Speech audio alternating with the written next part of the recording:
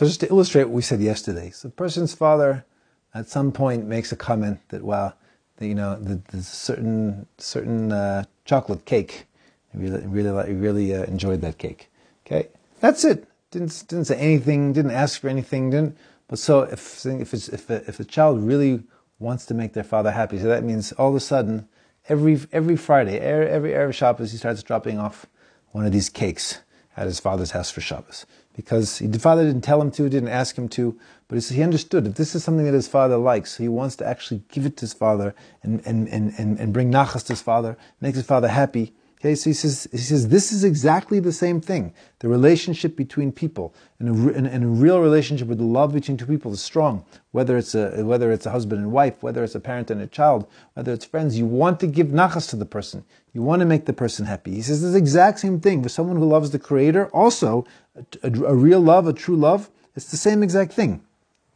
Okay, because this is also a type of love, and it would be when it comes to the mitzvahs. Okay, so when you understand the mitzvahs, so someone who truly loves Hashem will look at the mitzvahs not as, okay, here's the mitzvah, I'll do what I have to do.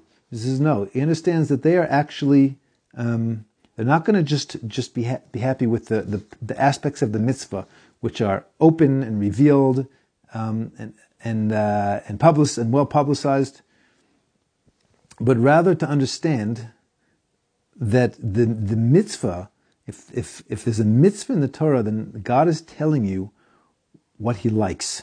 He's telling you where what His desire is, what His want is. Okay, and then a person isn't going to say, okay, well, it's enough for me. I'll do what it says explicitly, and that's it. Or I'll do what I need to do, the minimum, which is my obligation, and then then I'm good to go. Rather to the contrary, a person is going to say, since I've already found and I've seen that God, this is what God wants. Okay, this is God. This is where God's He's inclined to this. Okay, so this to me is going to be. He says anayim. This is like the mitzvah is just like its eyes for me. Okay, so I'm going to do as much of this as possible.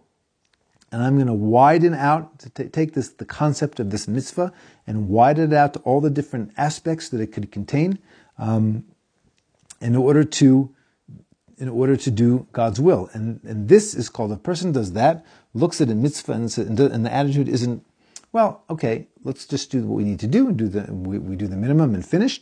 But it says the mitzvah is just is a revelation of what it is which is important to God, which God wants for me, which God wants for the world. And let me therefore, as much as possible, let me widen it out. Let me understand the different ways it can apply, and I can apply it in all different ways, in all different cases, and all different situations, and do it to the best possible way.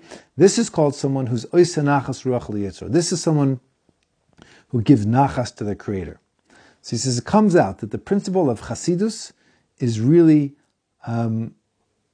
he uses the word of widening out, the fulfilling of all of the mitzvahs, meaning fleshing out the fulfilling of all the mitzvahs, and all of the different facets and all of the conditions which are fitting and possible, and doing it in the best possible way.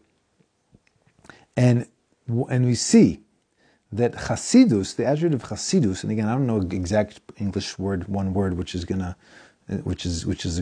equivalent to this, but he's defining Chasidus as somebody who loves God and therefore wants to bring nachas to God in the way that they fulfill the Torah.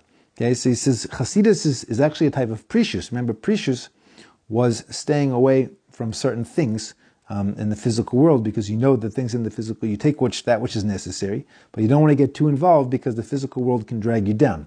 So he says actually it's a type of precious, it's a type of separation. Rather, separation goes on the negative commandments and Chasidus goes on the positive commandments. Okay, so you're trying to stay away from negative things with precious, and with Chasidus, you're actually trying to throw yourself into the maximum possible qualitatively when it comes to the positive commandments, and the two of them really are the same thing, which is to add on that which is explicit in the Torah, everything that we're able to figure out from the mitzvah, which is explicit, and to widen it out and to give as much nachas to God as possible. This is the definition of true Chasidus, and now we will explain the main principles involved.